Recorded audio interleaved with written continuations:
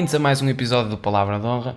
Eu sou o teu amigo Gonçalves da Cunha e hoje vamos dar então a continuidade deste segmento que já conta com 3 episódios. É verdade, já tem sido uma jornada bastante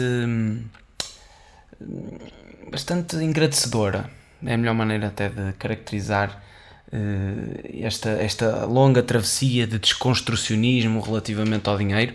E falando por mim, obviamente, tem sido bastante elucidativo e bastante gratificante toda a aprendizagem que efetivamente tenho vindo a acumular relativamente a isto, até porque esta era uma relação que numa fase mais inicial, ou pelo menos uma fase mais juvenil, de certa forma, a relação com o dinheiro era sempre uma relação muito desprendida, era uma ideia de que o dinheiro efetivamente não merecia a mesma relevância que outro tipo de coisas mais etéreas, e é interessante porque apesar de tudo não sou o único seguramente com esta ideia presente no respectivo imaginário, e é mesmo importante todos nós termos esta relação com o dinheiro e de entender efetivamente como é que esta invenção, ou pelo menos esta tecnologia monetária, tem-se vindo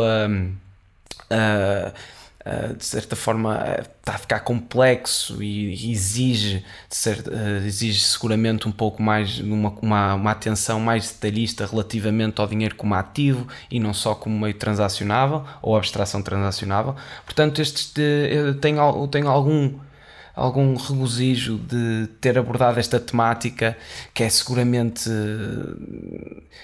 tremendamente vasta e densa, e também ela muito complexa, nem que seja pelas suas componentes, tanto elas simbólicas como é um pouco aquilo que temos visto, a história e a progressão deste sistema, do sistema financeiro e económico, e mesmo na própria ciência matemática que está por trás, não é? Era um pouco daquele do empirismo económico e monetário, e isso tem sido bastante interessante realmente entrar neste tipo de assuntos,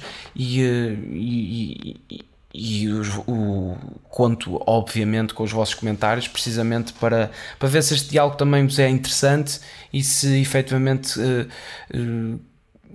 se já tinham debruçado sobre este assunto desta forma, de querer compreender as origens, e também se já tinham justificado de certa forma alguma indignação que este tipo de situações, e nós vimos no episódio anterior, proporcionam, não é? E propiciam que estes escândalos a nível bancário, a nível financeiro, mesmo um sistema muito bem fraudulento e caracterizado ao longo dos tempos, principalmente no último século e no presente século, de uma corrupção quase como uma prática geral, ou uma prática quase na generalidade de todo o sistema financeiro. Portanto, exato, acho que este tipo de diálogos, obviamente que, e aqui tenho que desabafar, não é? E somos todos amigos, portanto não há problema nenhum nisso, em desabafar e mostrar as minhas vulnerabilidades.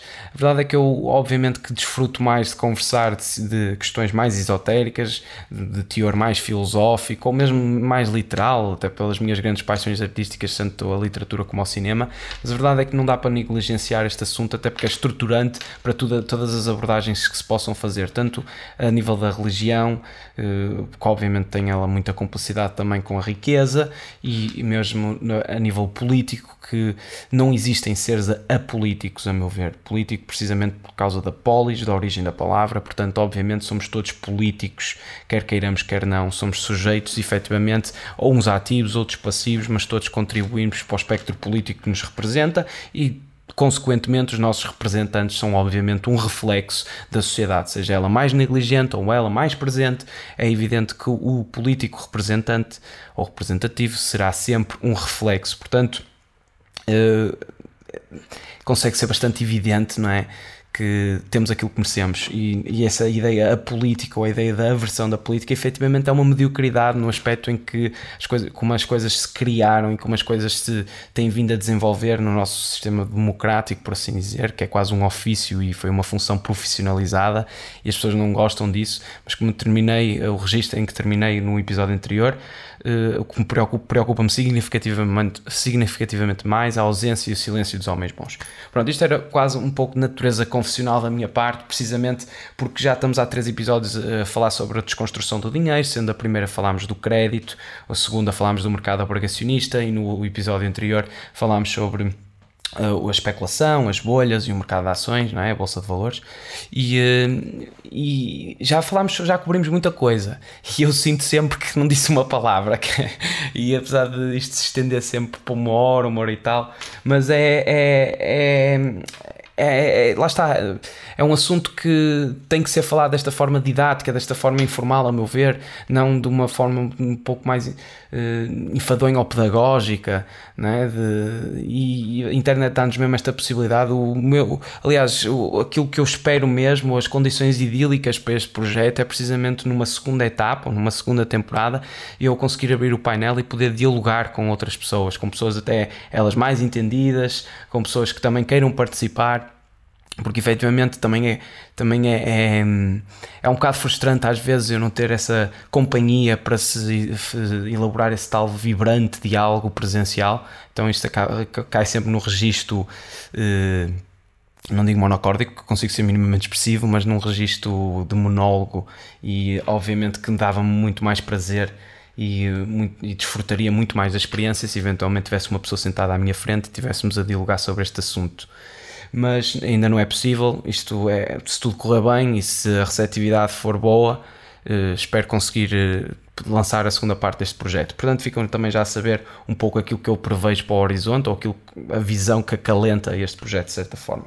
Portanto, relativamente à temática, vamos então dar continuidade ao segmento, isto não surpreende ninguém, e hoje vamos falar precisamente sobre seguros, vamos falar também sobre o Estado de Providência e o neoliberalismo, que foram duas ideologias político-económicas e sociais, não é, obviamente, bastante presentes no século XX. E é preciso também entender como é que isto se desenvolveu, e além de historicamente ter o contexto, também é essencial perceber que este diálogo, de certa forma perpétuo, que a humanidade tem que ter, né? Relativamente, já falámos aqui em episódios anteriores, já não me recordo qual especificamente, mas nós dissemos mesmo que tudo o que pode ser feito tem que ser feito com uma hierarquia, e obviamente não nos podemos esquecer das pessoas que constituem essa hierarquia, muito menos das pessoas que estão na base, que tendencialmente costuma ser esse o fatídico procedimento, não é? De ignorar as pessoas que estão nas bases e só privilegiar as pessoas que idealizaram, estando elas a meio, topo, que seja. Imaginem, tipo, um esquema quase piramidal como todas as outras. Portanto, isto é o diálogo perpétuo que a humanidade tem que manter, e tem que manter coerente. Isto é o diálogo, eu refiro-me concretamente ao diálogo entre a direita e a esquerda, né?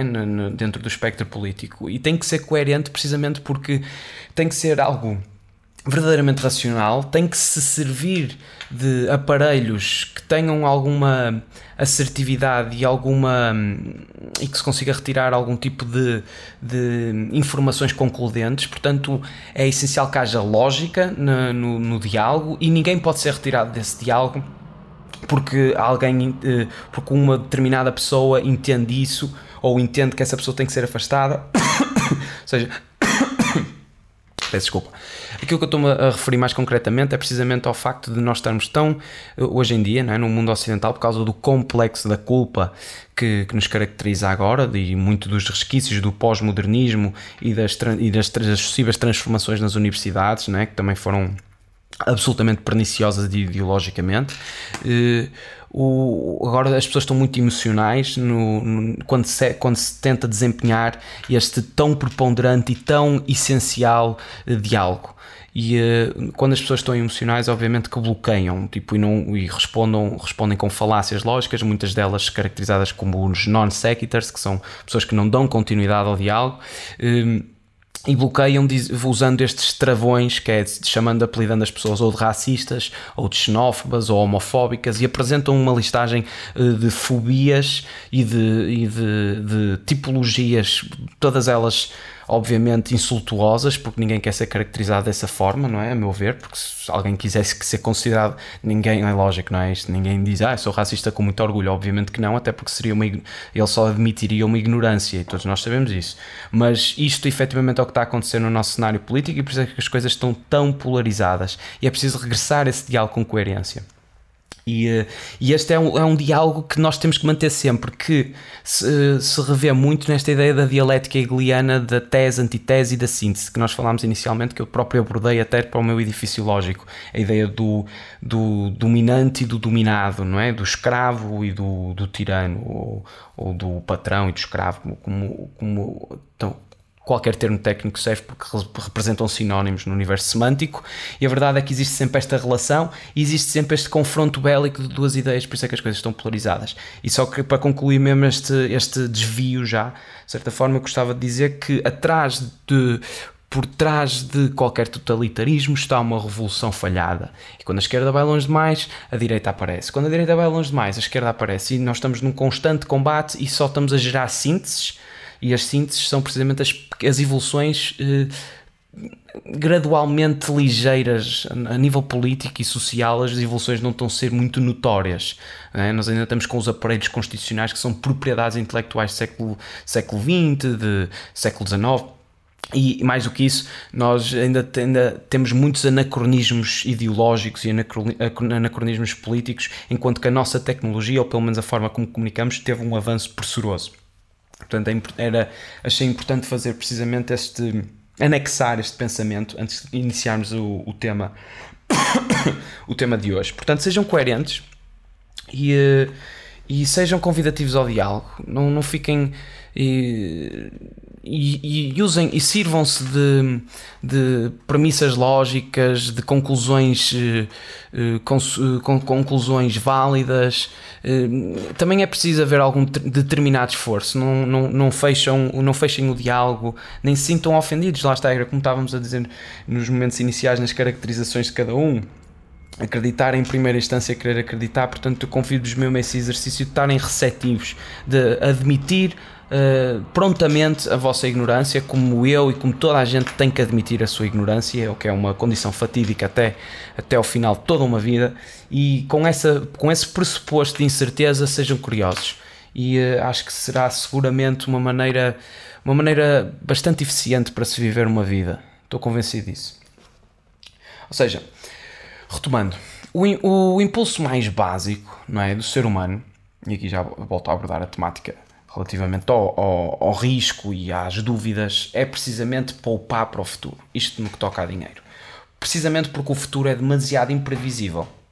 É imprevisível, é incerto e muitas vezes pode-se afigurar até como algo verdadeiramente catastrófico.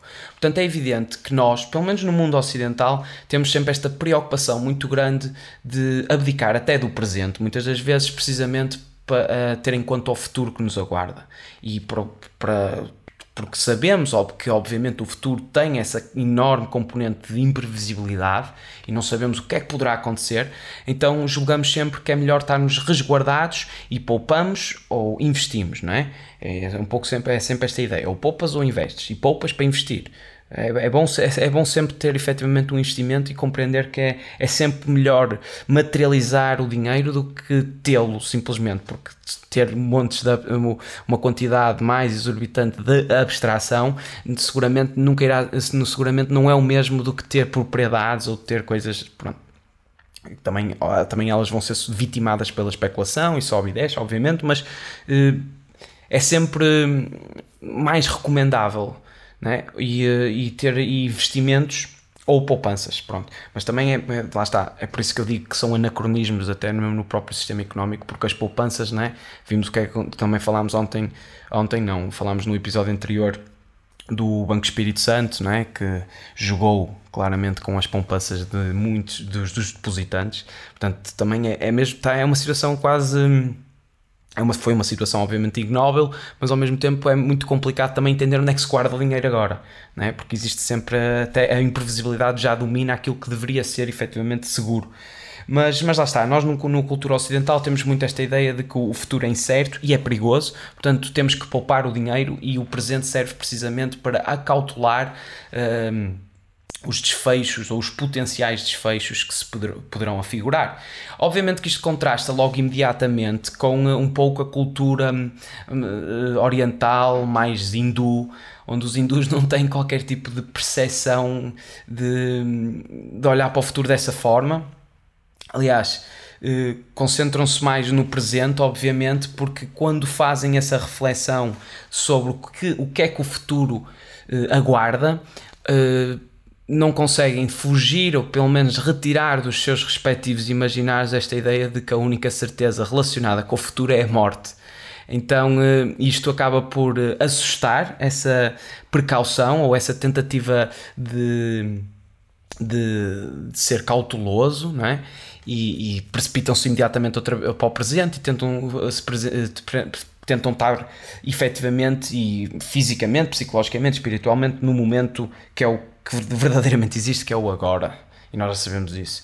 E, portanto, é muito interessante ver como há esta discrepância, toda ela bastante gritante e até por vezes anedótica, não é? Se sentássemos um hindu com um cristão, seguramente os dois teriam muito com que se rir relativamente à crença de cada um, respectivamente. E não há problema nenhum. Não há problema nenhum, aliás, até seria um exercício bastante engraçado até pela sua leviandade, se eventualmente se conseguisse ser, porque infelizmente agora as pessoas, quando toca ali nas convicções, já não têm esta capacidade de se rir um do outro ou com o outro e ficam todas elas muito ofendidas, já, eu é que acredito nas coisas certas, tu não. E obviamente que este contraste é todo ele bastante engraçado. Mas lá está, o mundo isto seja-se hindu, seja-se zen, seja-se budista, seja cristão, muçulmano, mormon, seja o que for, isto é inegável. O mundo é perigoso. O mundo é perigoso, há furacões, há inundações, a mãe natureza consegue castigar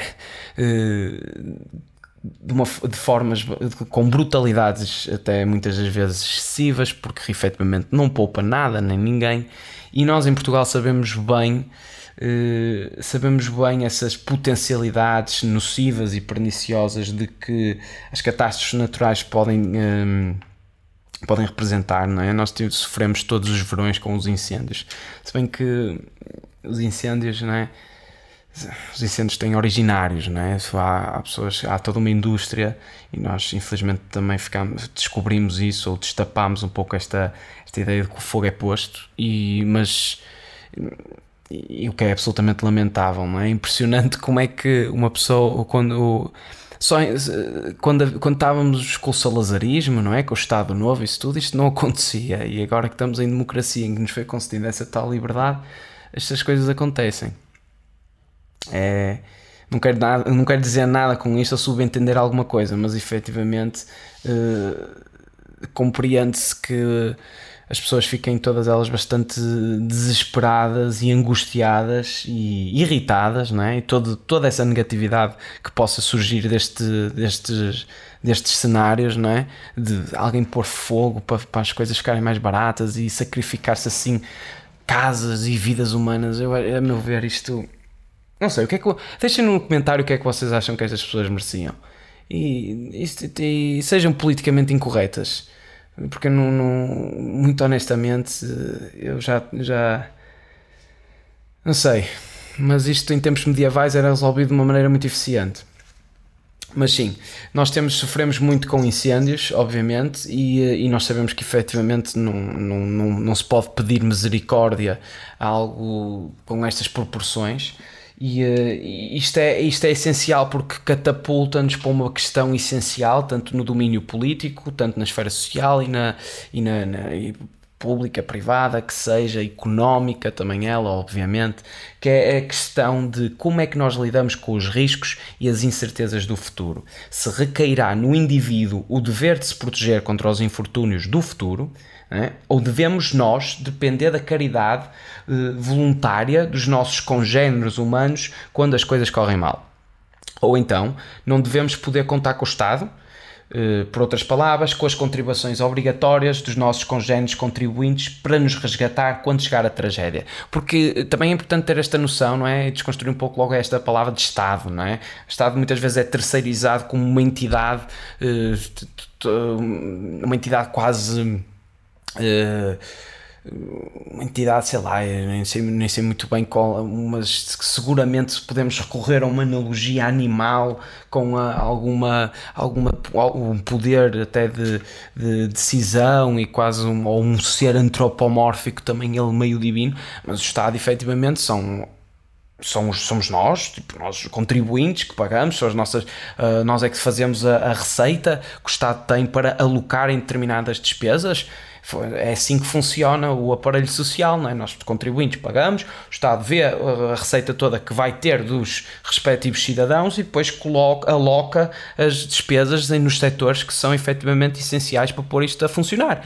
E claro, temos os representantes, mas esses representantes também, né? Passado 4 anos são testados novamente e é isso que nós estamos a fazer. Portanto, mas é impressionante como o Estado já está tão estigmatizado que parece mesmo que é uma entidade podre e fraquíssima a nível de eficiência, eficácia e competência, né? Existe mesmo esse estigma relativamente às diferenciações ou às divergências do público e do privado, e há um certo desleixo, também sejamos sinceros. As pessoas que trabalham no setor público, obviamente muitas delas trabalham com produtividade e com competência, não lhes tiro isso, obviamente, mas isto serve simplesmente para pressagiar a crítica mais dura que eu posso apontar, que é efetivamente o facto de muitas vezes não se preocuparem e de se desligarem completamente e de tornar o sistema obsoleto, e tem que passar ali para depois passar aqui e depois passar ali, e perde-se burocraticamente na quantidade de avales e de concordâncias que tem que haver, e é um sistema que não é célere, não é rápido, e precisamente porque tem todos estes puxa-sacos atrás, tem estes tachos e tachinhos que são feitos, e sabemos disso, e as coisas têm que ser ditas desta forma. Tipo, o setor público efetivamente tem alguma promiscuidade no que toca aos representantes, são as cunhas que se fazem isso, pessoas muitas vezes que não são talhadas para os ofícios que vão exercer, mas que lhes foi arranjado para desenrascar, ou porque são familiares ou amigos de X ou de Y, e as coisas não acontecem de forma rápida, não acontecem de forma célere, há uns desvios aqui, desvios ali, pronto. Já sabemos a história. É assim porque há erros sistémicos que continuam a perpetuar, de certa forma, estes exemplos execráveis. Portanto, só para mandar também esta pisada, mas obviamente retomo ao início, logicamente que há pessoas que são competentes e mesmo essas vão corroborar aquilo que eu estou a dizer. Portanto, se devemos contar com o Estado, não é? Esta é a grande questão, retomando a questão. E a história da gestão do risco é uma longa luta entre o nosso vão desejo de estar financeiramente garantidos e a dura realidade que não existe mesmo um futuro singular, mas sim múltiplos futuros imprevisíveis que nunca perderão a sua capacidade para nos apanhar de surpresa. Isto foi praticamente um parágrafozito que escrevi previamente, precisamente porque é fútil. Qualquer esforço é fútil, quer dizer, não é necessariamente fútil, porque obviamente que uma pessoa que tenha as suas poupanças, quando vêm os desaires ou os infortúnios da vida, e a adversidade é a única constante, ou pelo menos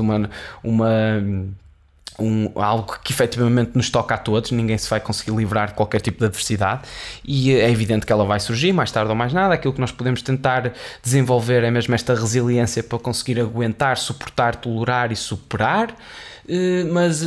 Mas é lógico que o futuro consegue ainda ser mais imprevisível do que todos os desfechos imprevisíveis que nós eventualmente possamos desenhar ou perspectivar nas nossas pobres e inférteis imaginações no que toca ao que o futuro nos aguarda. Não é? Quando se olha para trás, tudo faz sentido, parece que há uma certa lógica na narrativa, até pois eu fui para ali, aquilo desenvolveu-me ali, não sei o quê, e depois vêm os ses e os condicionais, não é? Se eu tivesse ido para ali, pronto, é o que seja, mas faz tudo mais sentido olhar para trás, mas é este caráter supersticioso e narrativo que nós aplicamos às nossas vidas, como se fosse uma história que está a ser contada. Mas é evidente que isso também é um exercício fútil no momento atual, eu conseguir estar a tentar perspectivar o que é que me vai acontecer no futuro, tanto a nível pessoal como a nível profissional. Nunca se sabe, obviamente, mas e tem estes múltiplos futuros, não é? Tipo, imprevisíveis. Mas como nós no episódio anterior falámos sobre o Mississippi e sobre a Louisiana, quando falámos sobre aquele esquema do John Law, podemos retomar novamente ao mesmo território, por assim dizer, mas obviamente dando um salto temporal bastante significativo, até 2005, que foi na altura do furacão Katrina. Isto para dizer o quê? Isto já para entrar na ideia dos seguros. O furacão Katrina, quando atacou Nova Orleans, porque ele ficou tudo submerso, ainda estarão recordados seguramente, foi uma tragédia absolutamente dramática.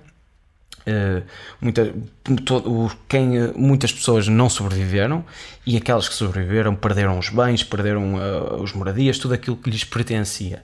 E isto, além de destruir o Estado, por assim dizer, também pôs a nu as fragilidades tremendas das seguradoras. E também isso foi bastante revelador de que efetivamente algo se passava, ou algo estava bastante fraudulento relativamente aos sistemas de seguros, não é? Porque destapou, não é, os defeitos desse sistema que dividia as responsabilidades entre as companhias de seguros privadas, que ofereciam proteções contra danos causados pelo vento, e o governo federal, que oferecia proteção contra as inundações. Isto não é nada novo nos Estados Unidos, há sempre este grande risco. Até eles têm o próprio, até no orçamento norte-americano, obviamente que eles têm contemplado até uma fatia considerável para reações a catástrofes naturais, a furacões, tufões, inundações, porque são bastante regulares, na América Latina também, e tem vindo a acontecer. E depois, isto, lá está, ninguém está livre disto, não é? Obviamente, no Japão também acontece. Nós agora recentemente até... há 2 dias do dia 2 que eu estou a filmar. Eu estou a filmar isto no dia 5 de setembro de 2018. Provavelmente isto vai para o ar num próximo mês, em outubro. Se calhar as pessoas que estão-me a ver em outubro. Ou novembro, não sei. Mas a verdade é que ainda há 2 dias também houve aqui um sismozito. Sentiu-se um sismozito. Não sei se tu topaste, alguém. Não topaste? 4.7 na escala de Richter. Mas lá está. Isto é uma inevitabilidade. Eu senti, quer dizer, não estou a mentir, não senti bem, mas acordei, mas não percebi bem o que era, estás a ver? Julguei que tinha sido eu a despertar de sono. Só depois é que a minha mãe me disse que sentiu ela e que tinha havido esse tal sismo, e aí juntei os pontos. Fiquei arrependido de não ter sentido no seu esplendor um sismo. Gostava de... Obviamente que não, estou a ser irónico. Lógico, dou muitas graças a que Portugal não passe por esse tipo de infortúnios. Mas tem outros, não é? Os incêndios são catastróficos. Mas lá está. No rescaldo da catástrofe de 2005, milhares de assessores de companhias de seguro percorreram a linha costeira do Louisiana e do Mississippi. E segundo muitos residentes, ou segundo os relatos que nós conseguimos apurar, a sua tarefa não era ajudar os segurados afetados, mas evitar pagar-lhes, afirmando que os danos infligidos aos seus bens se deviam à inundação e não ao vento. Ou seja, as pessoas, os responsáveis, os assessores dos seguros, foi uma espécie de um exército que percorreu Nova Orleans toda, só com o mero intuito de provar que os danos haviam sido causados pela inundação e não pelo vento. Ou seja, a tentarem jogar aqui com termos técnicos para não ter que pagar, porque se tivessem que pagar ficavam falidos. Não é? Isto também parece-me ser um negócio altamente produtivo, que é prometer seguros na situação relativamente a alguns infortúnios, ter assim alfabetizar ou verbalizar as coisas de uma forma muito vaga, não é? Ou de uma forma que consiga depois eventualmente ser contornada se as coisas efetivamente acontecerem, e depois, se eventualmente acontece a tragédia, que tem sempre uma probabilidade mais reduzida, se bem nos Estados Unidos não tinha muita, logicamente, mas mesmo assim eles acharam que conseguiam se safar com isto. E depois chega o momento da tragédia e lança-se assim esta espécie de exércitos de tecnocratas e de juristas de meia tigela para ir lá dizer: não, veja lá, tipo, isto foi inundação, isto não teve nada a ver com o vento, que é aquilo que nós seguramos. Sinto muito, tenho muita pena da senhora, mas ou é a senhora recuperar aquilo que perdeu e nós acionarmos o seu seguro, ou é o meu bónus que está em causa. É quase isto, porque as pessoas depois recebem comissões, não é? É a forma que nós temos de incentivar pessoas para fazer este tipo de atividades desumanas muitas das vezes, não é? Imaginem o que seria trabalhar assim numa penhora, ir com a polícia penhorar porque não se pagou não sei o que é uma falência, e nós chegamos mesmo a dar comissões aos picas dos metros para fazer multas, não é? A caça aos resultados, e a polícia também fazia isso, nós sabíamos. Não sei se eventualmente ainda faz, mas fazia isso, que era precisamente a caça à multa, era quase por resultados e objetivos. E se é por resultados e objetivos, obviamente que as pessoas vão estar mais entusiasmadas para conseguir cumprir os tais resultados, não é?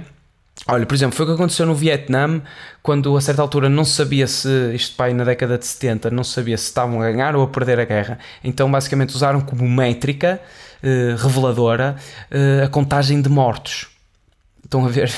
E eu estou-me a rir, mas isto tem piada absolutamente nenhuma, porque obviamente que se a métrica é esta, é cadáveres, as pessoas vão matar mais. E depois, claro, vêm com os resultados, olha, estamos a ganhar. Tipo, houve estas casualties do outro lado, como eles chamavam. Isto é terrível. Isto é terrível, mas é obviamente que as pessoas nunca podem ser encorajadas para forçar o crime. Ou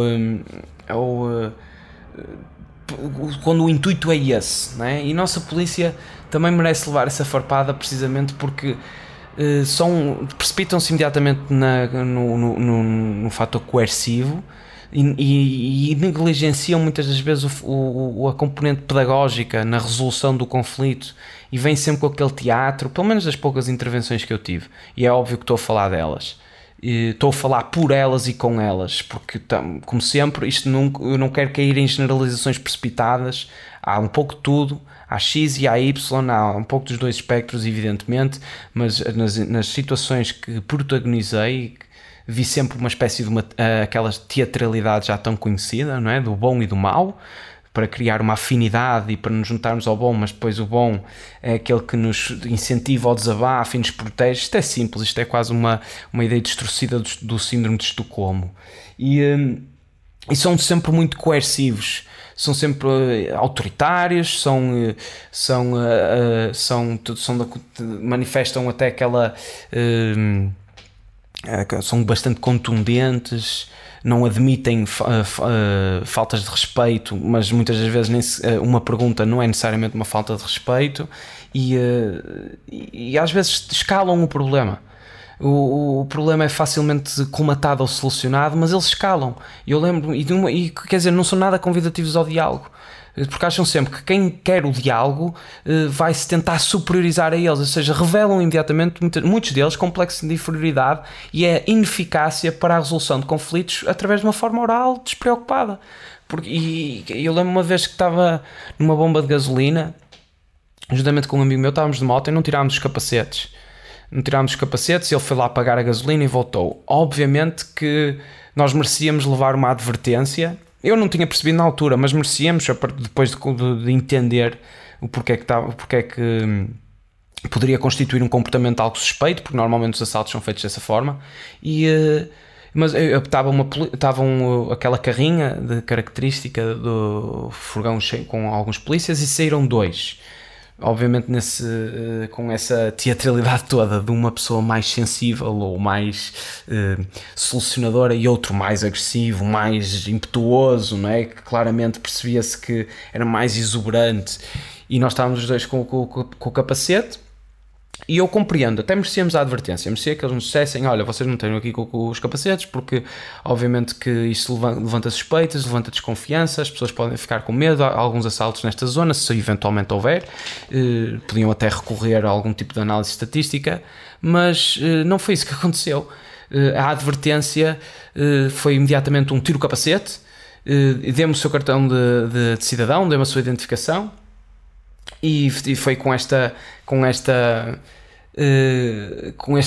trato assim contundente, não é? De disciplinador, que também é necessário, obviamente, mas quer dizer, não é por... Eu perguntei também a identidade do polícia, e só por ter perguntado a identidade do polícia, esquece, foi logo... Você gosta de improvisar, não sei o que mais. Como é que isso é possível? E depois, não tarda nada, estava-me a dizer: mas quer resolver isto na esquadra?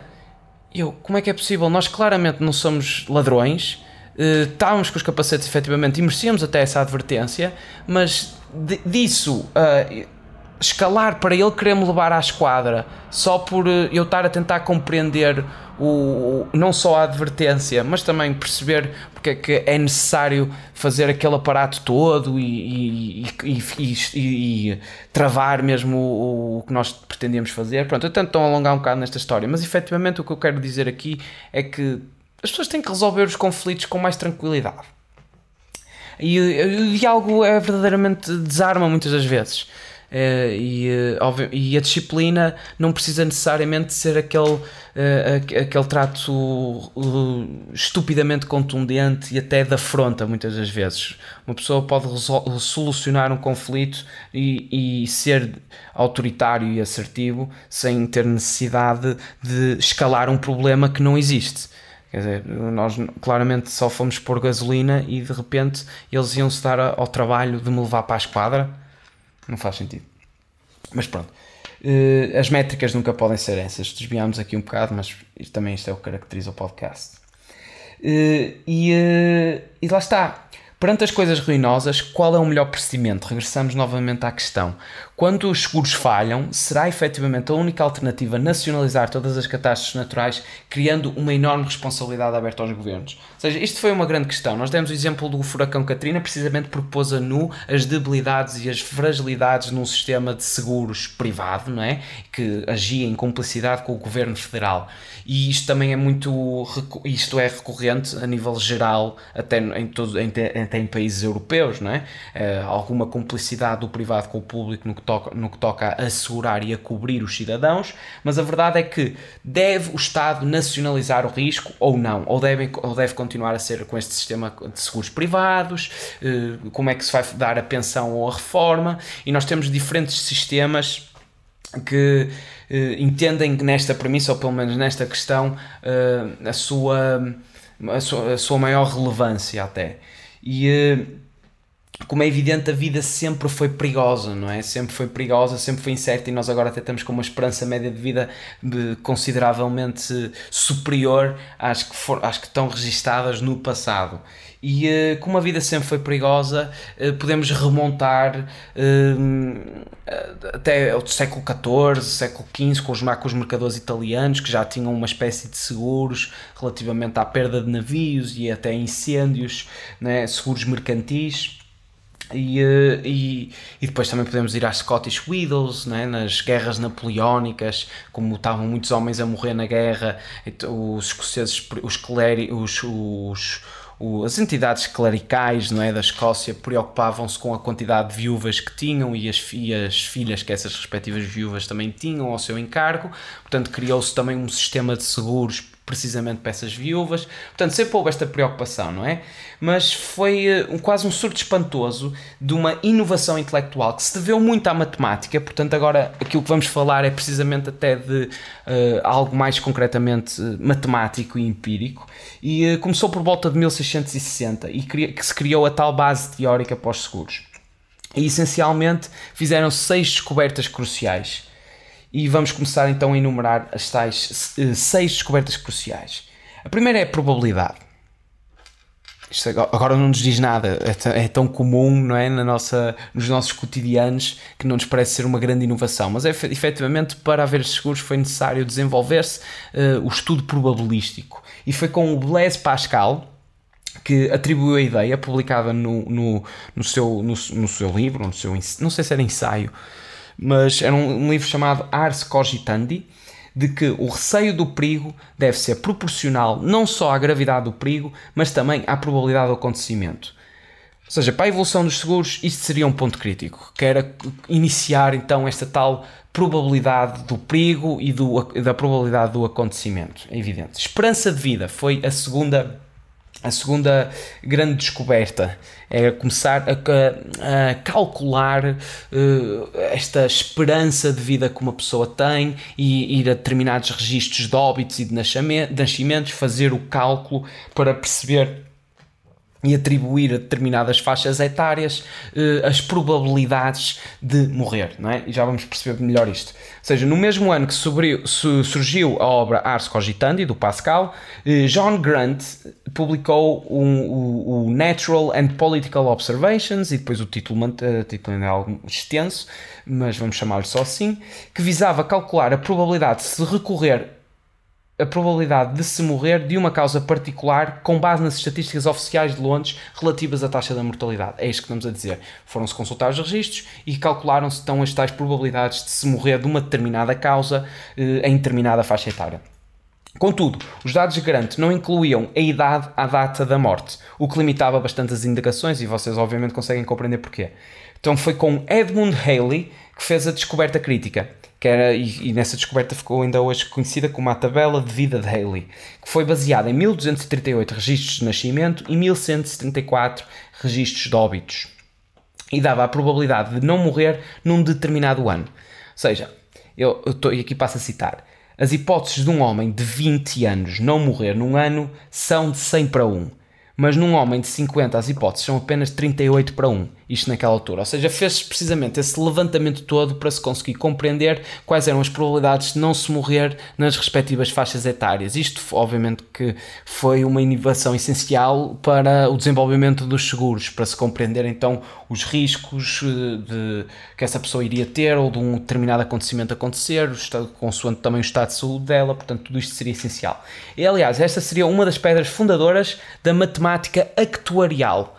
E a matemática actuarial, podemos fazer aqui uma ressalva minimamente curiosa, que foi iniciada ou foi desenvolvida inicialmente para calcular as probabilidades dos jogos de azar. E se vocês gostam de jogar à roleta ou mesmo blackjack ou isso tudo, foi aí que começou e que depois foi aplicada essa matemática actuarial para os seguros também. Isto, obviamente que alguns de vocês que estão a ver isto sabem isto perfeitamente e até estão envolvidos nisto seguramente. Quer dizer, depende, não sei quantas pessoas é que estão a visualizar isto, mas posso-me precipitar porque isto é realmente, são práticas comuns a nível matemático e muita gente trabalha em seguros. Portanto, quase será a probabilidade, provavelmente que é 30 para 1, não sei. Ok, outra descoberta crucial, certeza. Ou seja, em 1705, Jacob Bernoulli, eu estou a falar unicamente quase de matemáticos e infelizmente não vou falar do meu matemático preferido, que é o Évariste Galois, e tenho que fazer aqui este shout-out ao meu menino Galois, que morreu muito jovem, morreu com 24 anos. Morreu com 24 anos e ainda hoje se diz sobre o Évariste Galois que se ele tivesse vivido ou sobrevivido, que teria descoberto o valor de X e a matemática ficaria para sempre resolvida. Era mesmo um gênio e morreu num duelo por causa de uma mulher. Quer dizer, o John Law ganha o seu duelo e depois faz o que faz, e este Évariste Galois, que devia ter sido um dos maiores ídolos da matemática, um dos maiores ícones matemáticos. Aliás, ele antes de morrer, antes de ir para o duelo, ele apontou todas as descobertas que tinha feito e que mesmo assim conseguiram dar uma precipitação significativa, ou uma evolução significativa. E ele até escreve a frase: tempo, se eu tivesse mais tempo. Ou seja, merece não cair no esquecimento este enorme matemático Évariste Galois. Mas estou a falar de outros, não necessariamente dele, mas também outros que também gosto particularmente, por exemplo Laplace e o Gauss. Mas foi a certeza deveu-se precisamente ao Jake Bernoulli, que propôs que, e passo a citar, em condições semelhantes, a ocorrência ou não ocorrência de um acontecimento no futuro seguirá o mesmo padrão que se observou no passado. Isto tem a ver com a média aritmética, não é? Quantas mais repetições, mais precisa será a média aritmética do determinado acontecimento ou não acontecimento. Isto aprendemos todos no secundário, julgo eu. Portanto, basicamente foi a sua lei dos grandes números que declarava que se poderiam fazer inferências com um determinado grau de certeza, não é? Quanto mais tentativas realizadas, mais a probabilidade da média aritmética dos resultados observados se irão aproximar da probabilidade real. Obviamente que isto também é essencial para se desenvolver os seguros. Isto está a ser quase uma aula matemática, mas muito incompleta, seguramente. Mas então, é sempre falando com esta informalidade que as coisas realmente ficam devidamente consolidadas. E depois, outra descoberta, distribuição normal. Distribuição normal também é um pouco aquela ideia do sino, não é? Aquela ideia de que usa característica e tal, não é? Assim, distribuição normal dos acontecimentos, pronto. também não estou a dar grande novidade, mas a distribuição normal ganhou importância com os trabalhos de Abraham de Moivre. Isto também para se eventualmente surgir alguma curiosidade e o pessoal quiser ir ver. Pierre-Simon Laplace e Carl Friedrich Gauss. Gauss também suíço, né? Portanto, conterrâneo desse Évariste Galois que eu falei. Por isso é que se diz também distribuição gaussiana, não é? Porque foi ele que desenvolveu precisamente e aprimorou a teoria.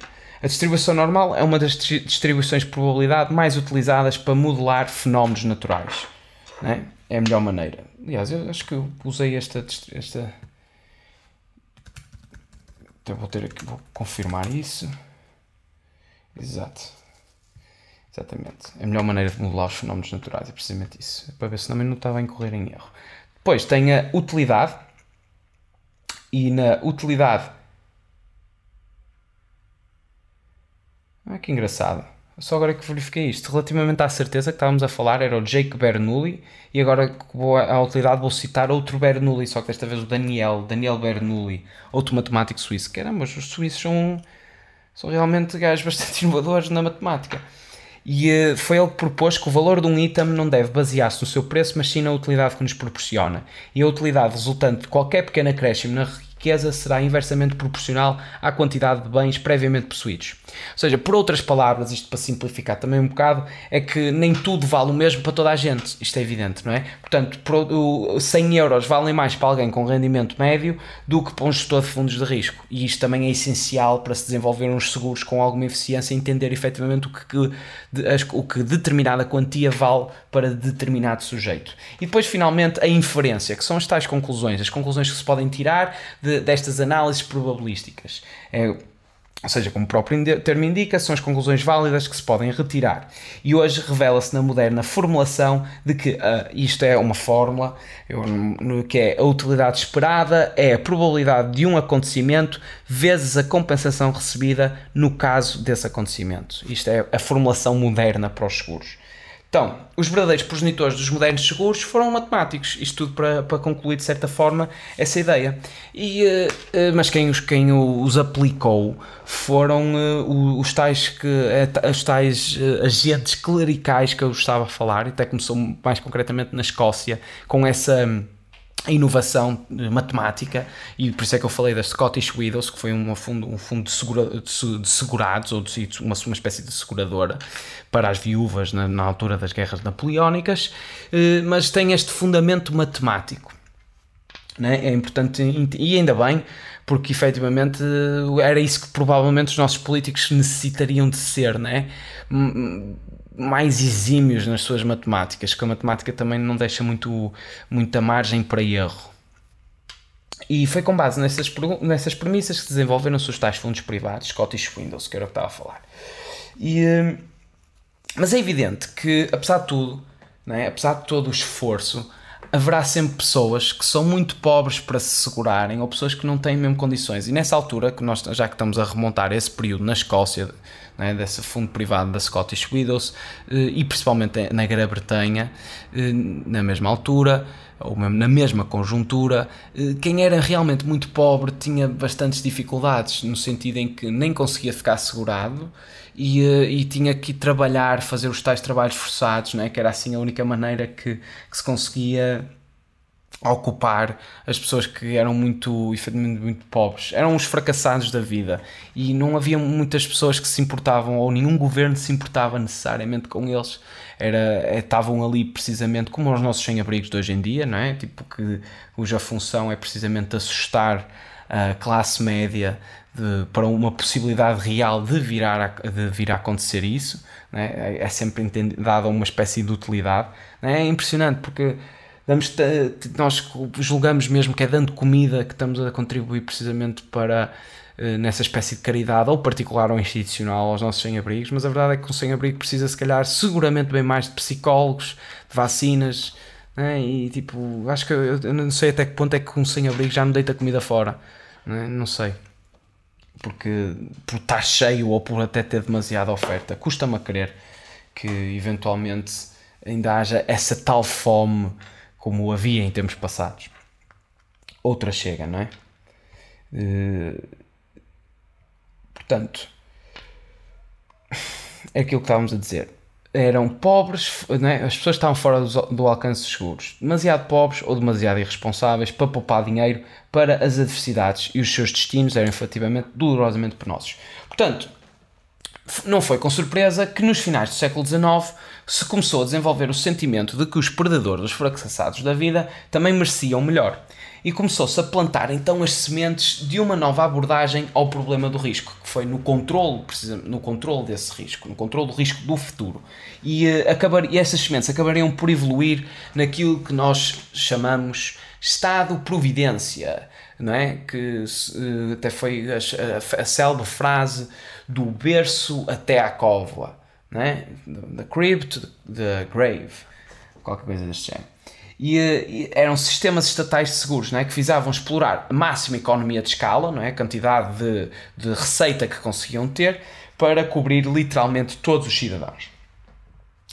E vamos já fazer aqui um debunkzinho àquilo que se acha relativamente a isto, que obviamente, e isto até causa uma discussão bastante calorosa, calorosa no sentido de animosidade.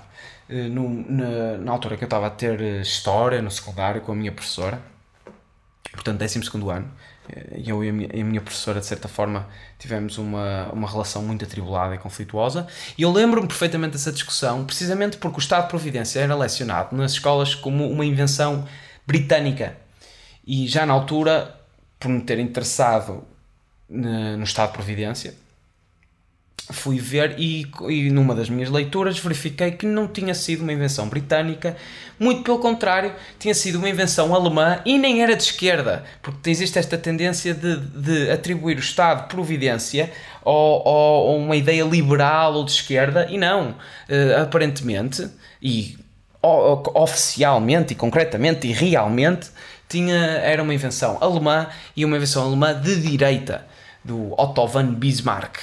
Portanto, e é importante dar essa ressalva, porque ainda hoje é ensinado, não é? Tendencialmente nós temos esta ideia de que o Estado de Providência era uma invenção dos britânicos, e lá está, tendemos a considerá-lo também uma espécie de invenção socialista, ou uma consequência do socialismo bernsteiniano e no mínimo liberal, mas a verdade é que o primeiro sistema de seguro de saúde obrigatório e de pensões da terceira idade estatal não foi introduzido na Grã-Bretanha, mas sim na Alemanha. Exemplo esse que os britânicos só seguiram depois, mais de 20 anos depois. E deixo esta ressalva porque acho que ainda é lecionado nos livros de hoje, ainda é lecionado desta forma, como uma invenção britânica. Não é. E não foi uma invenção de esquerda, foi precisamente o oposto. O objetivo da legislação do seguro desse Otto von Bismarck era engendrar na grande massa de carenciados o conservador estado mental que surge do sentimento de se ter direito a uma pensão. Porquê? E é muito simples. Ou seja, é porque um homem que tem uma pensão para a sua velhice é de trato mais fácil ou mais controlável do que um homem sem essa perspectiva. E isto não é nada altruísta, ou pelo menos na altura o Otto von Bismarck sente seguramente que não pensou nesta ingenuidade política ou social como um ato de altruísmo, muito pelo contrário, porque segundo as palavras dele, quem adotar esta ideia, né, chegará ao poder.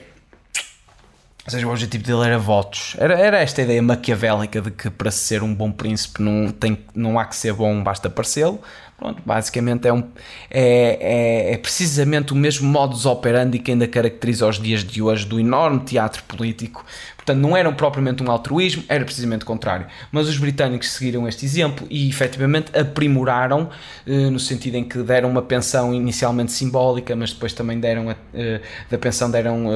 invalidez para eventuais pessoas que padecessem, não é, ou tivessem determinadas incapacidades. Portanto, foram invenções significativas e umas constantes que aprimoraram este Estado de Providência, que levaram até, por exemplo, ao Estado português que nós temos, que apesar de tudo, apesar de ter muitas limitações e muitas lacunas, em nada se compara, por exemplo, a uma Suíça ou uns Estados Unidos, em que o preço dos medicamentos é uma exorbitância. Eu tenho visto coisas absolutamente ridículas, de medicamentos até muitas das vezes essenciais para doenças crónicas, a serem comercializados a um preço estupidamente criminoso. Portanto, ainda damos graças ao nosso sistema de saúde estar inventado dessa forma. E não podemos ser só ingratos relativamente às coisas, se bem que não podemos também negligenciar os erros sistémicos. Estas vantagens são consequentes. É por isso que eu acho muito engraçado, as pessoas aplaudem muitas das vezes, algumas pessoas aplaudem quando o governo faz uma obra pública. Isto não é de aplaudir, isto é uma consequência, é uma obrigatoriedade do governo, não é? Vamos estar a aplaudir por ele fazer aquilo que lhe compete e aquilo que ele tem que fazer. Mas mesmo assim, damos este props, este elogio, porque efetivamente há sítios onde é significativamente pior. Mas a superpotência do bem-estar não foi nem a Alemanha, nem o Reino Unido e nem nenhuma das outras que se seguiram com este exemplo do Estado de Providência. A nível ocidental, a verdadeira superpotência do bem-estar e do Estado de Providência foi o Japão. O Japão foi até eficaz demais, e o problema do Japão é ter sido eficaz demais. É impressionante como o problema deles até foram ser excessivamente bons na concretização deste bem-estar. Mas é preciso dar algum contexto, porque antes de ser um Estado de providência, o Japão foi um Estado de guerra. E precisou precisamente dos seguros com o intuito de ter pessoas saudáveis para posterior recrutamento. Mas o Japão, na primeira metade do século XX, foi absolutamente assolado, foi dramático. Tipo, a história de vida dos cidadãos japoneses, pelo menos na primeira metade do século XX. Porque, ora, vejam lá, foi sistematicamente vítima de catástrofes. Ou seja, em 1923, um enorme terremoto devastou as cidades de Yokohama e Tóquio, completamente. Depois veio a Grande Depressão e em 1937 o país embarcou numa fútil guerra contra a China para tentar anexar a China. E no fim, em 1941, o Japão entrou em guerra com os Estados Unidos da América, não é? Com o ínfame ataque a Pearl Harbor, e acabou por pagar o preço máximo, não é? Com 2 bombas nucleares em Hiroshima e Nagasaki. Portanto, também não vejam o início, a primeira metade do século XX até ali em 1950 que o Japão teve. E depois ficaram lá os americanos, não é? Tipo, a reformular, de certa forma, a economia e a própria política japonesa para passar do feudalismo e do imperialismo de Hirohito para algo mais sustentável, mesmo a nível capitalista. Portanto, os japoneses inicialmente o que fizeram, em vez de um Estado de providência, era um Estado de guerra, que era precisamente para fundamentar algum tipo de empreendimento bélico. E o imperialismo do Hirohito que nós falámos. E a preocupação pela saúde dava recrutas mais saudáveis. Era este total cinismo, que é preciso sempre analisar essas coisas com algum cinismo, porque realmente não há... Muitas das vezes é precisamente um intuito subentendido e não tão necessariamente aquele que se apresenta superficialmente, que é do verdadeiro interesse de quem faz o que faz. Portanto, todas as pessoas deveriam ter o seguro. Até o mote da guerra é todos são soldados, passou mesmo para todos têm que ter um seguro de saúde. E em 1945, não é, depois do desfecho ou do resultado da guerra, o valor total do capital nacional do Japão parecia ter sido reduzido a zero, não é, pelos resultados e as consequências catastróficas que a perda na Segunda Guerra Mundial teve. E as cidades estavam em ruínas, estavam absolutamente destruídas e podemos imaginar a decadência que assombrava o país japonês, não é? E a única cidade a sobreviver intacta até foi a cidade que era a antiga capital, se não me engano, do imperialismo japonês, que era Kyoto. Foi a única que sobreviveu, de certa forma, imóculo àquilo que tinha acontecido na Grande Guerra, não é? E Hiroshima e Nagasaki ainda hoje sofrem com a radiação libertada nas bombas nucleares. E chegou então o final do estado de guerra e aprimorou-se para o estado de providência, e o governo decidiu ir mais além até do que o próprio William Beveridge, que tinha sido o responsável, pelo menos o arquiteto britânico, no desenvolvimento do estado de providência na Grã-Bretanha, e chegaram a ir um bocado mais longe por causa do trauma ter sido tão significativo nesta primeira metade do século XX para os japoneses, destas sucessivas catástrofes e destas sucessivas desilusões, sejam elas militares, imperialistas ou mesmo naturais. Eles quiseram mesmo nacionalizar o risco. Então o Japão encarregou-se mesmo de, ok, nós somos responsáveis de tudo. E a partir desse momento em que eles resolveram nacionalizar o risco, o Japão teve um crescimento inacreditável. O estado de providência do Japão parecia um milagre mesmo. Em 1970, eles conseguiam-se mesmo vangloriar que o seu país se tinha tornado uma superpotência no estado de providência e lideravam a educação e a saúde. E nós muitas vezes ainda invejamos efetivamente a eficácia e eficiência que os japoneses revelam, não é? E os produtos japoneses também mereceram o nosso crédito logo muito prontamente também. Os Toyotas e tudo depois começaram a competir até com os automóveis alemães e os próprios norte-americanos, e sempre foram todos eles bastante fiáveis. E acho que agora a China também começa a fazer umas coisas jeitozinhas. Inicialmente o Japão também era bem mal visto e depois ficaram também uma potência, e tudo o que os japoneses fazem, as pessoas dizem que é significativamente aceitável, bom e de qualidade. Portanto, houve uma completa eliminação do risco e em 1968 o Japão tinha a segunda maior economia do mundo. Segunda maior. E parecia estar mesmo a funcionar bem. Aliás, eu tinha aqui também, retirei.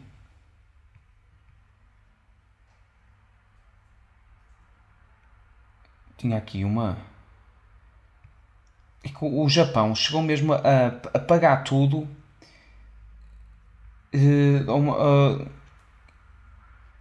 Deixa-me cá ver. Ou seja, é isto. A partir desse momento, o estado de providência, e isto é interessante para verem o quão cobertos os japoneses efetivamente estavam. O estado de providência cobriria as pessoas contra todos mesmo, eu digo todos os caprichos da vida moderna. Se nascessem com alguma doença, o Estado pagava. Se não podiam pagar pela educação, o Estado pagava. Se não conseguissem encontrar emprego, o Estado pagaria. Se tivessem demasiado doentes para trabalhar, o Estado pagava.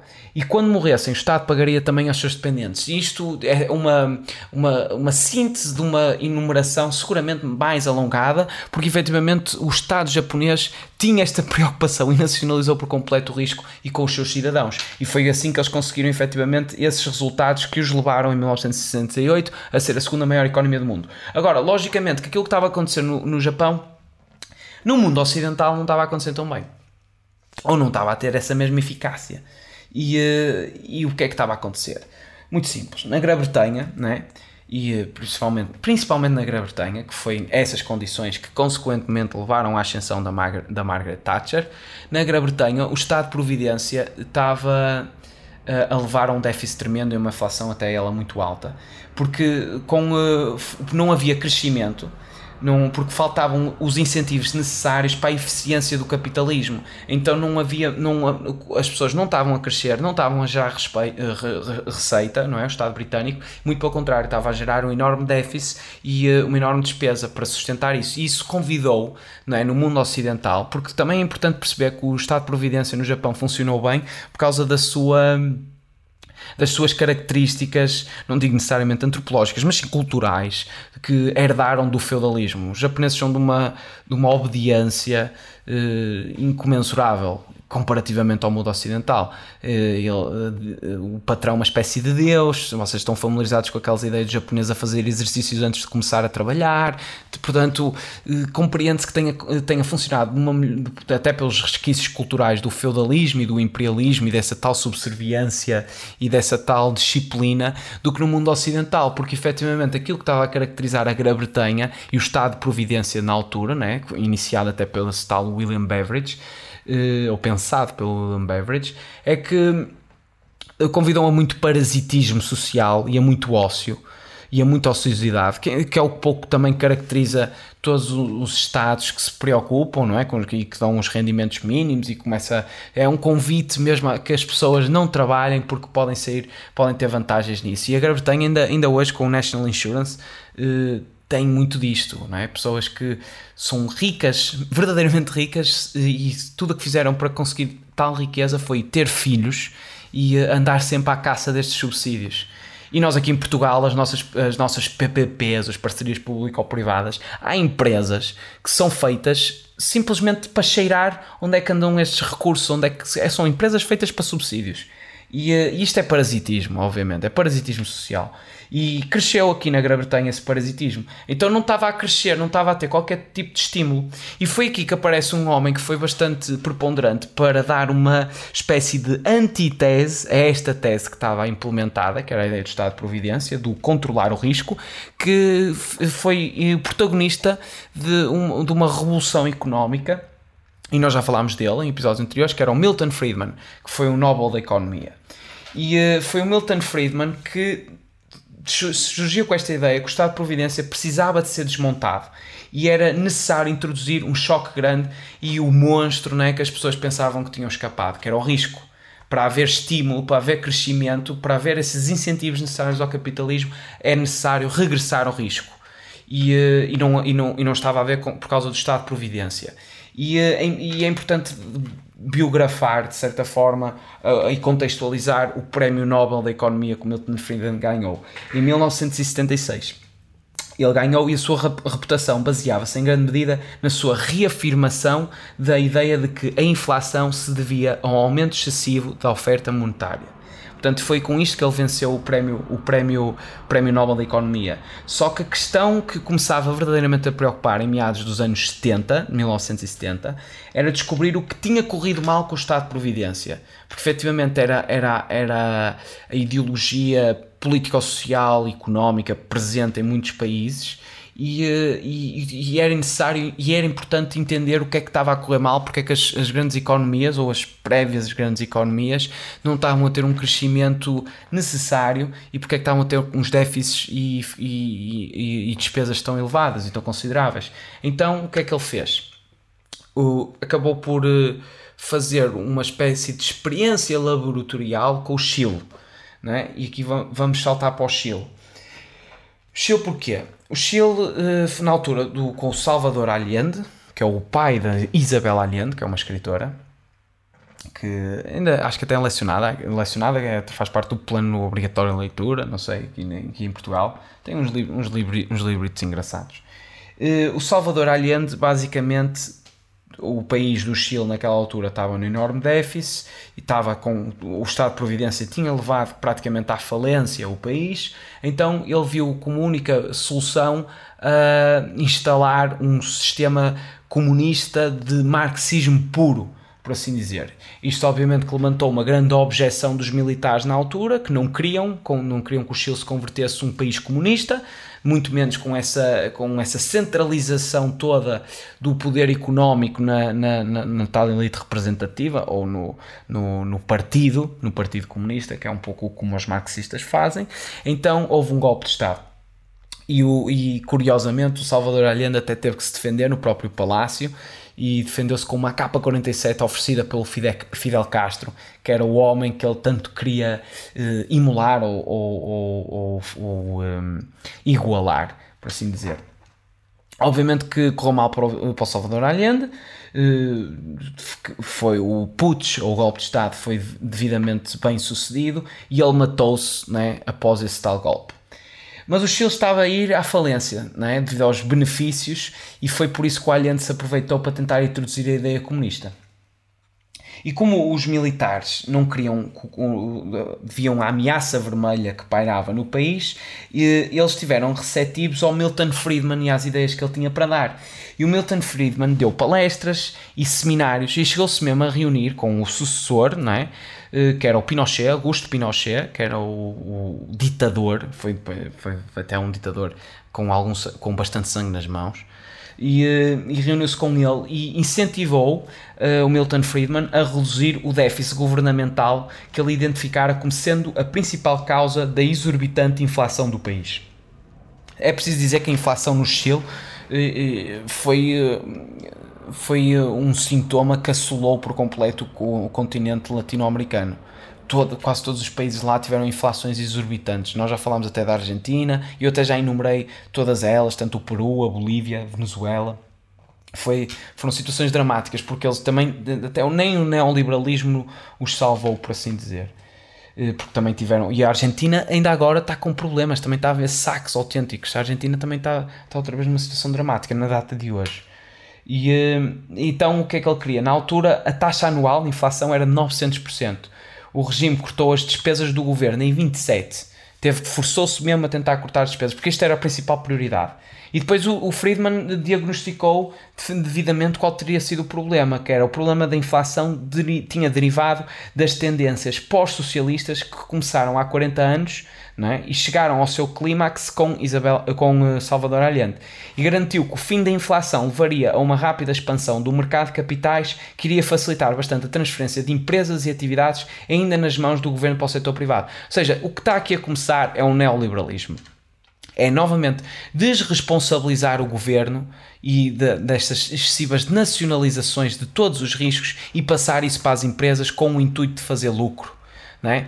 E era isto que a ideia do Milton Friedman no neoliberalismo, e serviu-se desta experiência quase no Chile, que foi quase laboratorial para criar isso, precisamente para ver se para colmatar este problema que o Estado de Providência tinha causado.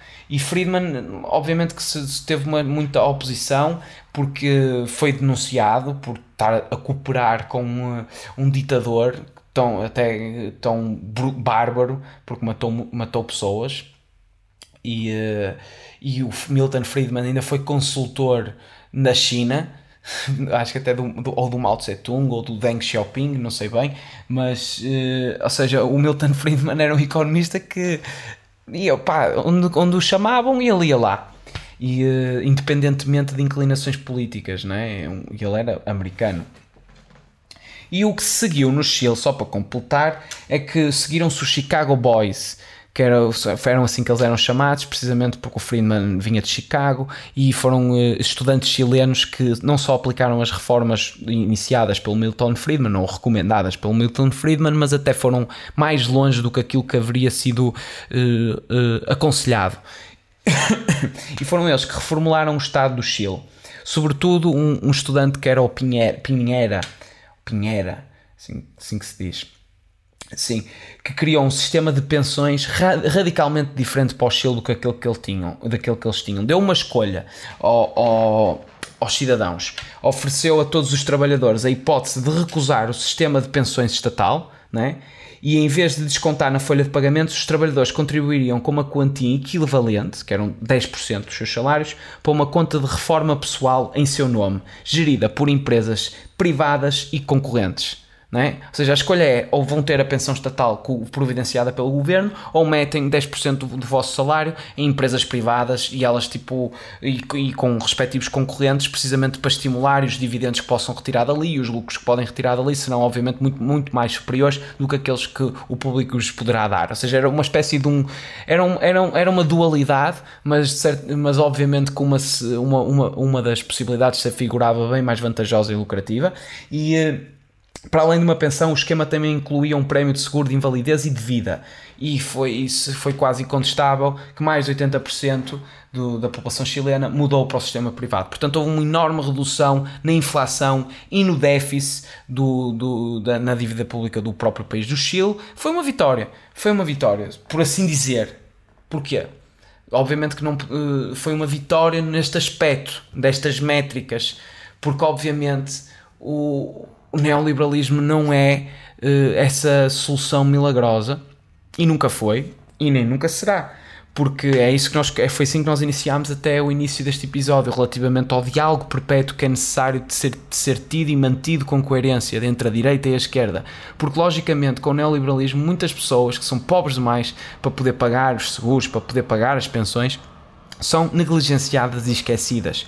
E o neoliberalismo faz isto, e nós vimos isto tanto no regime britânico da Margaret Thatcher, como nos americanos no Ronald Reagan, que também implementou esta ideia neoliberal. Portanto, há coisas que são do Estado e têm que ser geridas pelo Estado, e há coisas que pertencem ao privado e têm que ser do privado. Nem tudo pode ser privatizado.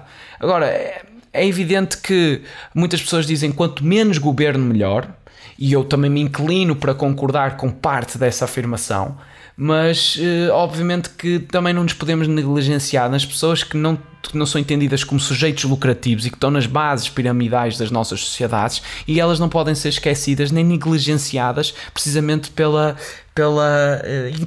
incapacidade ou pela escassez de recursos que apresentam.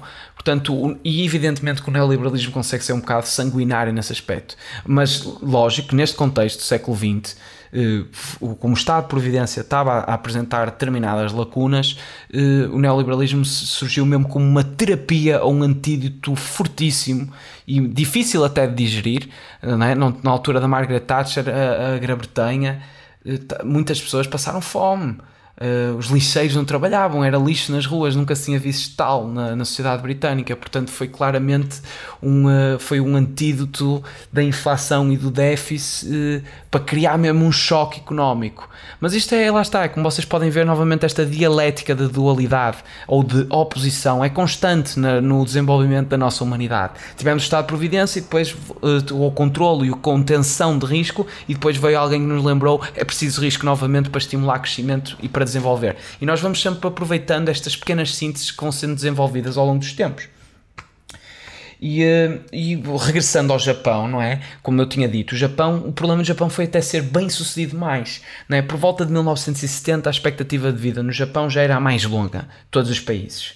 E o problema é precisamente esse: é que uma população estava-se a revelar super crescente de aposentados e de reformados, não é? E segundo a estatística que se consegue apurar e que ainda mantém com alguma fiabilidade, é que em 2025 vão mesmo haver 2 burocratas para um pensionista. Estão a ver? A população, além de estar a ficar muito envelhecida, está a ficar muito concentrada precisamente no aparelho burocrático para os reformados. E é o governo que está a fazer isto. É o governo que nacionalizou estas questões todas do risco e das pensões e tudo. Portanto, as sociedades de seguro estão quase todas em déficit, já, na data atual, estão quase todas em déficit, e os fundos de pensão estão quase sem dinheiro. Portanto, o Estado de Providência japonês está a ameaçar falir o país. Portanto, obviamente que isto é uma das principais preocupações que o Japão tem e tem vindo a desenvolver soluções para isso, naturalmente, mas é lógico que estão a ver quais são as desvantagens também de só ser exclusivamente providencial o Estado. Portanto, essas são as principais dificuldades. Agora, obviamente que também houve outras inovações relativamente aos cobertos e aos descobertos, relativamente à ideia dos seguros. Isso chama-se, e nós não vamos explorar muito mais até para concluir este episódio, mas isso chamam-se derivativos. Isto dos derivativos foi uma transformação financeira, uma transformação um bocado mais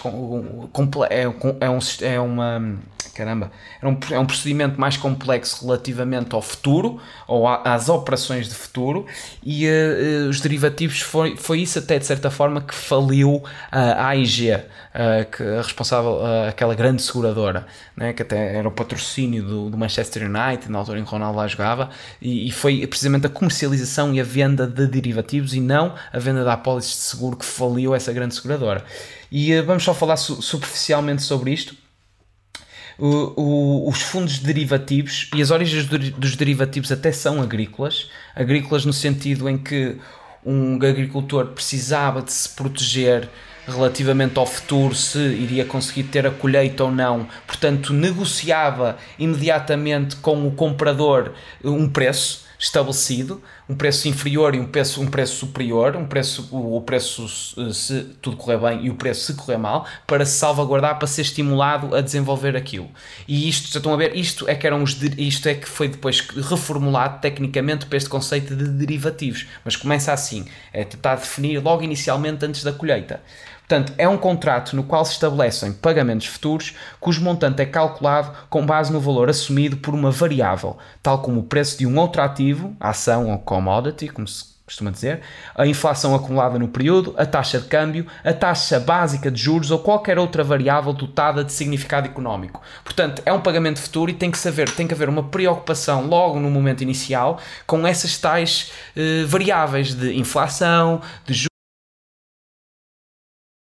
Estamos de volta, peço desculpa por esta interrupção, mas o gravador ficou sem bateria e tivemos que mudar as pilhas, e estávamos a falar sobre derivativos. Também não falta muito para terminar, já estava mesmo a concluir, foi mesmo uma pena ter que haver esta pausa abrupta, ou esta interrupção abrupta. porque de forma de conclusão relativamente aos derivativos. Derivativos também são chamados derivativos e receberam esta denominação porque o seu preço de compra e venda deriva do preço de outro ativo denominado ativo-objeto. Portanto, e os derivativos eram controláveis. Este é que é engraçado. O Congresso americano é que deixou de os regulamentar, e foi isso que levou até à enorme explosão e a crise imobiliária de 2008, não é? E esta situação dos derivativos estimulou o investimento, que nós chamamos-lhe hedge funds, e uma complexidade muito maior, não é? Surgiu mesmo um mercado de derivativos, onde o pessoal comprava mesmo as opções, e muito resumidamente, aliás eu nem vou entrar em definições concretamente, mas tem as opções call, as opções put e swap, já era isto que ganhou essa complexidade toda e que andava a ser comercializado. Era uma espécie de mercado de opções a nível de derivativos, e houve muita gente a enriquecer com isto, não é? E muita gente a querer enriquecer com isto, e que ficava, e outras que depois também se estourou-lhes na cara completamente, como foi o caso da AIG. Ou seja, em teoria, os derivativos ofereciam uma nova maneira das pessoas protegerem, assim quase que todos poderiam ficar cobertos. Mas claro que havia, obviamente, implícitas essas tais vantagens. Aliás, o próprio Warren Buffett, que também foi uma pessoa que comprou e vendeu derivativos, ele próprio considerou estas opções, estes derivativos, como armas financeiras de destruição maciça, e chegou mesmo a profetizar a queda da gigante seguradora AIG, que era isso que estávamos a dizer, não devido às apólices de seguro, mas sim por causa da venda de derivativos. E foi precisamente isso que lhes acabou por explodir na cara, foi a venda dos derivativos, que depois assumiram uma complexidade, os tais CDS, os Credit Default Swaps, e assim umas cenas... Mas bem, umas coisas cheias de termos técnicos, mas são muito simples de entender e de perceber que eles fazem isto de propósito. Eles partem de um pressuposto que as pessoas são analfabetas funcionalmente, e que se derem termos técnicos muito chiques e muito finos, as pessoas pensam, pois eu nunca vou conseguir entender isso. Mas não, é mesmo coisas muito fáceis de entender e que realmente transpiram ilegalidade e criminalidade. E a partir do momento em que um gajo faz tirar toda essa merda e essa merda polida, não é? Basicamente esses termos técnicos são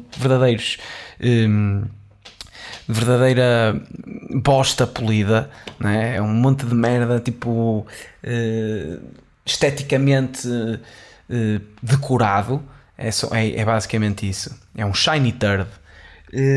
Quando se tira isso, as pessoas, se efetivamente estiverem interessadas nisso, conseguem compreender que são instrumentos ilegais e que são precisamente esquemas, muito até no que inspirou o mercado imobiliário foi essa triangulação entre as agências de rating e isso tudo, e as agências, as seguradoras e a indústria imobiliária, precisamente. Portanto, isto não vamos aprofundar, mas também vos convido, se eventualmente quiserem, porque também já passa do tempo, convido-vos, se quiserem abordar esta temática, ou se este episódio vos interessou relativamente aos seguros, para explorar mais, e deixem os vossos comentários e opinem. Eu estou não só convidativo, como necessito obrigatoriamente de que este diálogo se continue relativamente à desconstrução do dinheiro. Portanto, eu ainda não sei bem se vou fazer mais um episódio sobre este aspecto da desconstrução do dinheiro, e neste segmento relacionado com a propriedade e com os investimentos imobiliários, porque foi isso que nos chocou mais na nossa atualidade financeira, ou se precipito já para a ideia, para as fragilidades do capitalismo atual, para os anacronismos viventes e a integração do pensamento filantrópico e tecnológico da blockchain. Portanto, ainda não sei bem se o próximo episódio será uma continuidade deste ou se já será a conclusão, porque efetivamente já estamos aqui há 4 episódios e não sei até que ponto é que este palavra de honra, este podcast, perderá o seu teor polivalente e não poderá ser pré-concebido ou pensado como algo de teor quase meramente económico ou financeiro. Eu não quero que seja isso, obviamente, até porque esta não é a atividade que mais me exalta. Mas pronto, eu ainda não sei bem. Deixem no vosso comentário também se querem uma continuidade, que eu falo de propriedade, ou se querem que eu salte já para a conclusão. será uma ajuda ou uma mais-valia também para conseguir perceber devidamente os timings. Portanto, muito obrigado por terem assistido a este episódio. Eu sou o teu amigo Gonçalves da Cunha e vemo-nos no próximo. E já sabes, não te esqueças disto porque é bastante importante. Ser uma chama sem parecer selo.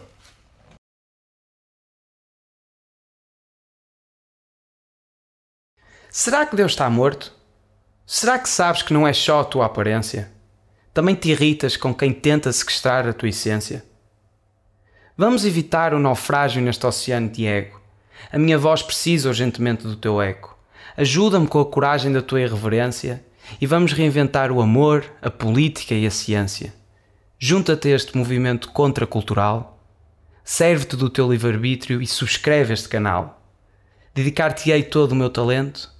1 é loucura, 2 é movimento.